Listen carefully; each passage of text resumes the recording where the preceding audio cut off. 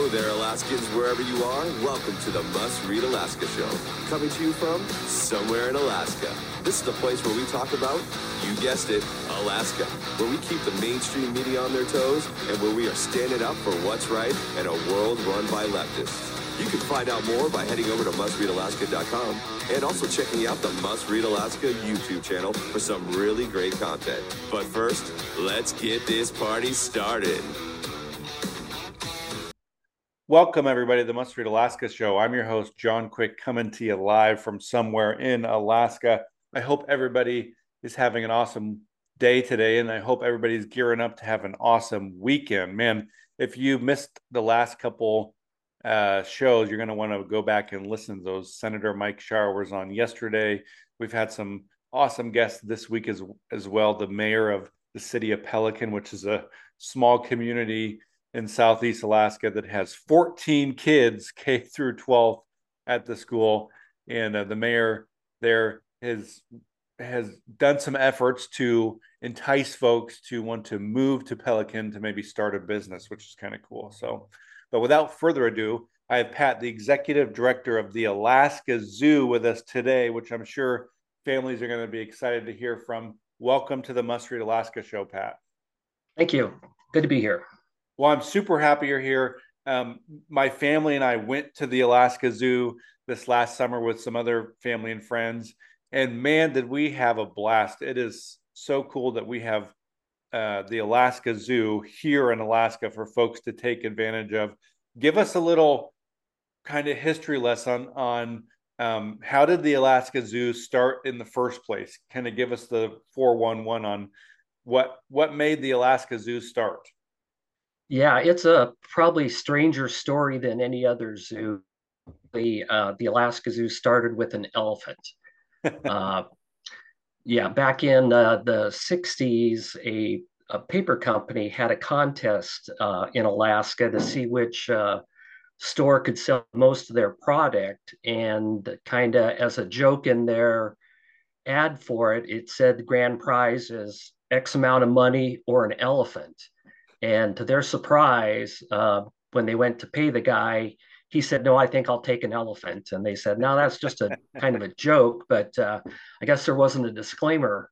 So they found a baby female Asian elephant at a circus in California, I believe, and moved it to Alaska, gave it to the guy. He had it for a while, and then it ended up here in Anchorage as winter was coming on. And of course, what's he going to do with an elephant? So he contacted Sammy Sewell, who owned the Diamond H Horse Ranch here on O'Malley Road, and asked, she had heated horse stalls. So he asked if he could keep his elephant there. And she agreed to it, and she eventually took over ownership of it. And then it was getting too big for the horse stalls, and she and some friends purchased a few acres next to the ranch and started taking in orphaned and injured animals. And it was a private nonprofit incorporated in 1968, and it opened its doors in August of 1969. That's awesome. And my guess is people probably couldn't have an elephant in their backyard these days in Anchorage. No, that would not fly. No way, no how. No, that would not happen nowadays. And so now you have staff. How big is the Alaska Zoo now, acres wise, and how many, approximate how many animals and those kinds of things do you have there? Yeah, right. It's on 23 acres, but just last year, Sammy's daughter decided to close down the horse ranch, so we purchased her acreage. So we'll be adding 9 more acres to the zoo, beyond the 23 acres. And right now we've got about 45 different species and currently about 95 animals total. There's been a lot of orphaned animals come in this year, babies. And so a lot of those have not been sent out to their permanent homes yet. So the number of animals fluctuates depending on if it's orphaned animal season. And I think I read in the paper this last summer that I know you guys take orphan animals, or at least people think you take orphan animals. You had some kind of Was it orphan raccoons or something that people just thought was the cutest thing ever? Yeah, it was Grubby the opossum. Possum, that's what it was. Possums. Yeah, that stowed away on a shipping container and ended up in Homer and escaped, had babies out in the woods, was captured, and then they've been trying to catch all the babies down there. Several of them are here now, and Grubby will be staying with us, and then the orphans that we have of opossums will be going to some other facilities. So we do take in orphans, but it has to be through Fish and Game. We can't go out and pull any animals out of the wild, and somebody can't just drop them off on our doorstep. For most of the animals in Alaska, the Alaska Department of Fish and Game has to be involved and approve it, unless, of course, it's a marine mammal, and then it would be U.S. Fish and Wildlife Service. So, how did you get involved in the Alaska Zoo? You're the executive director now. What's your story? Well, I was looking for work. I'd worked for an airlines that went out of business many years ago and had a little mechanical experience. I got hired as a keeper slash maintenance guy in 1986. And a position in the zookeeping opened up within a few months. And so I took that. So I've been a zookeeper, head zookeeper. I was the curator for 13 years, and I was the assistant director, acting director, and then I've been executive director since 2006. Nice. My guess is you enjoy it. You've been there for a while. Yeah, it's a great place to work. It's interesting, never boring. That one of the staff the other day said everybody there's certain people that just have to get their animal on and get their animal fix. So being around wildlife, a lot of people here enjoy the camaraderie, uh, the working relationships, being around animals, and just kind of the mission of the zoo. Uh, Taking care of orphaned and injured animals. Yeah, you can't go wrong with that. So, let's say there's going to be somebody that listens to this who's never been to the zoo. What could they expect if they come and visit? Well, we moved the last elephant out quite a few years ago, and from that point, we decided it'd be mainly um, northern climate animals, or cold weather climate animals. And so the zoo's in a very natural park-like setting. Like I said, it's 23 acres right now, and we'll be expanding. Gravel paths kind of wind through the forests, educational and conservation information, a safe, family-friendly environment. So it's very relaxing. A lot of people find walking the trails at the zoo, um, wandering around, looking at the animals, very relaxing and therapeutic. And you have polar bears there as well, right? I think I saw polar bears. Was there a tiger there? Yeah, yes, we've got two polar bears. Kova is the one that was orphaned late last year in Prudhoe Bay, so it's a young female, and she and Cranberry share the habitat. They're not cohabitating yet; they're still getting used to each other. And then we still have one Amur tiger, which is the tiger that's from the areas, part of Siberia, China, North Korea. That's a cold weather cat, and we also have snow leopards. That's cool. So, um, could let's say there's somebody that also is listening that maybe wants to volunteer. Do you guys allow volunteer opportunities? And what does that look like if somebody were to want to volunteer? Yeah, on our website, which is www.alaskazoo.org, there's a taskbar for volunteers, and you have to fill out an application. So we do have a pretty robust volunteer program, and they do things like they attend the petting zoo, letting children in. They help us tremendously with the different events and fundraisers that we do. They work in education programs, some diet preparation, gardening, help with husbandry, maintenance. And then a lot of times when we have orphans, and we're first starting to acclimate them to be able to be viewed by the public, the volunteers will work as observers of the animals and kind of make sure everybody kind of keeps the tone down and acts appropriate to let the animals acclimate. And what goes on in the winter there? Because obviously in the summer, fall, spring, you're probably, all hands on deck. It's probably super busy. I know when we were there was lots of people there at the zoo, excited to be there. But do you guys stay open in the winter? Is it kind of a shutdown for a little bit? What does that look like? No, we're open all year long. We're closed on Thanksgiving and Christmas days, but otherwise we're open. And our hours kind of fluctuate with the amount of daylight we have. Uh, Currently, it's 9 a.m. to 6 p.m. October, it goes 10 a.m. to 5 p.m. And then November through February, it's 10 a.m. to 4 p.m. So the zoo is open. We plow our trails when we get snow, gravel them when they get icy. We have different things during the winter. In October, we have our Zubu, which is our most popular event now out of all of our events that we do. And then we have a zoo lights during the holidays, that starts like the day after Thanksgiving, where our staff is already putting together lights and starting to set up lights. We have some are sequenced. There's animal silhouettes, decorated trees, arches, and our staff is always coming up with some new ideas for some new lights.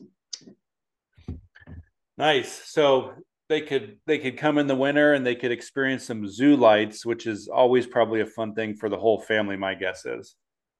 Yeah, that's become very popular, and we even do some corporate things where after the holidays, uh, different corporations can do like a company winter, rent out the zoo for an evening and have their own private zoo lights.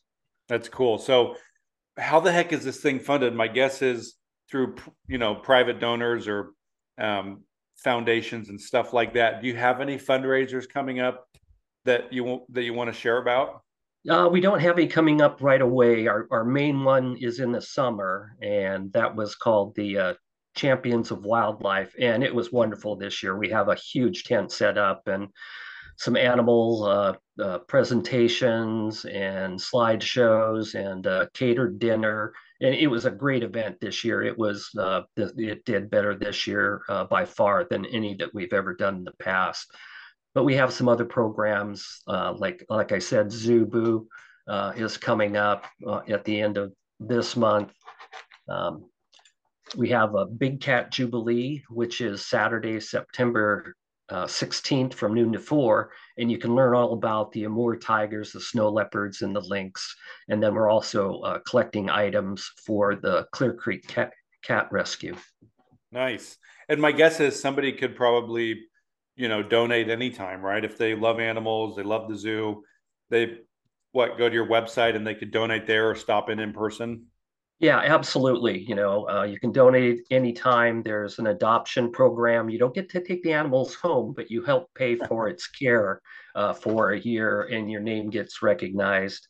Um, and yes, on our website, there's different ways to donate. Estate planning. We've got some people that leave some of their estate to the Alaska Zoo to see our work continue. Um, yeah.